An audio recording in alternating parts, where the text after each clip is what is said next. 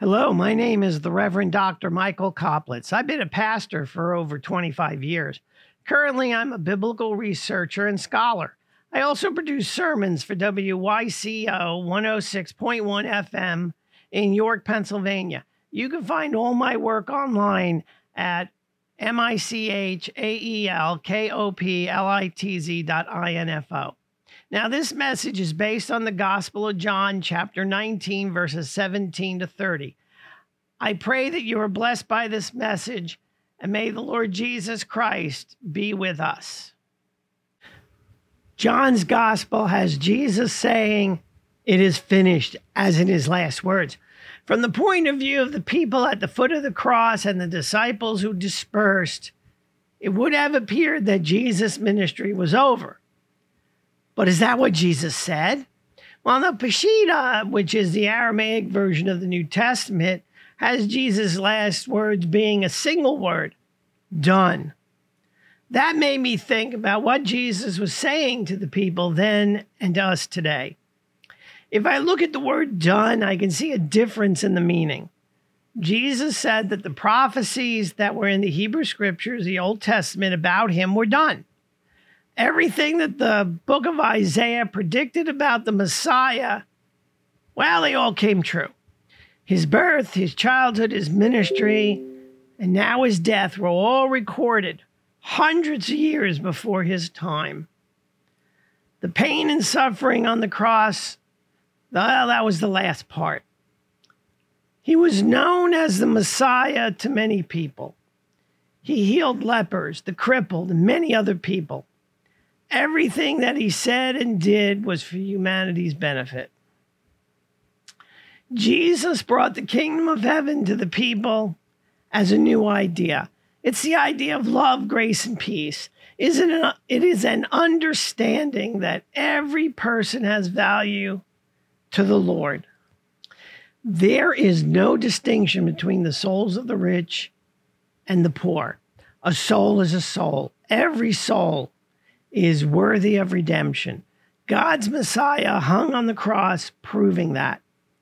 Unfortunately, at that moment, it was difficult for the followers to understand what had just happened and what their response was going to be. One disciple was brave and stayed with his rabbi, even though he could have been grabbed by the Roman authorities and crucified also. Church tradition says that disciple was John.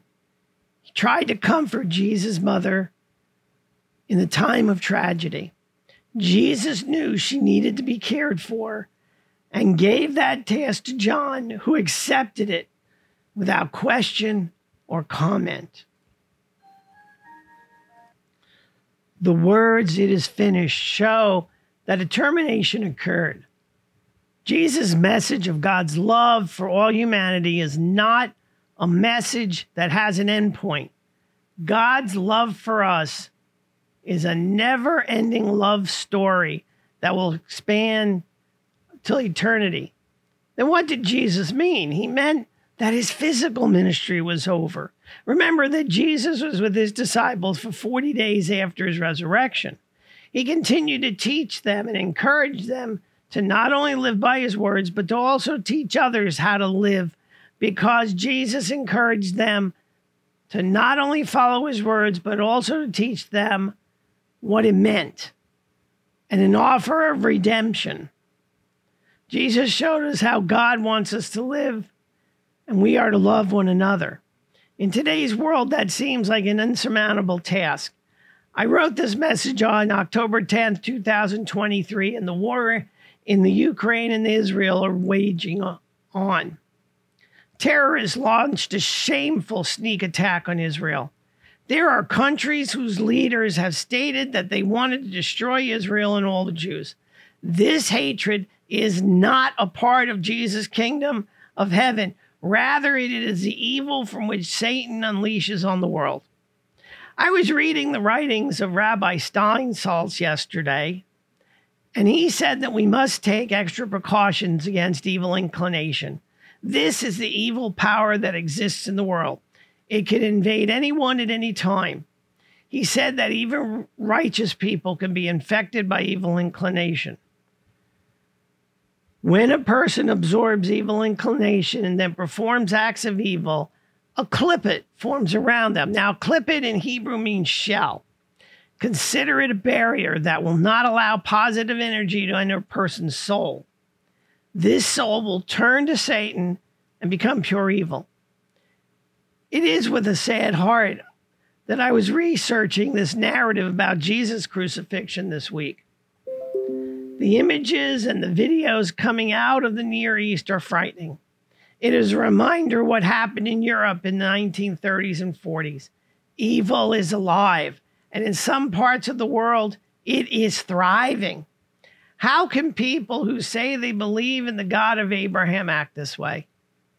Well, Steinsaltz said it is evil that has taken over. A part of Jesus' ministry was to help people to recognize evil inclination and to protect themselves from it. We may not be able to stop evil in the world. However, we can work on ourselves to ensure that evil inclination does not affect us. Look up to Jesus. He was a man of peace in an evil world. His message can be interpreted as anyone can release themselves from evil inclination. He warned us that evil inclination will strike without warning. Therefore, we need to be prepared. That preparation is knowing the Bible, which spells out how to combat evil inclination. Learn and follow the ways of Jesus. You'll never be disappointed, and know that you are always pleasing God. God bless you for listening to this message. I hope it touches you in some way, shape, or form. And as always, yes, shalom.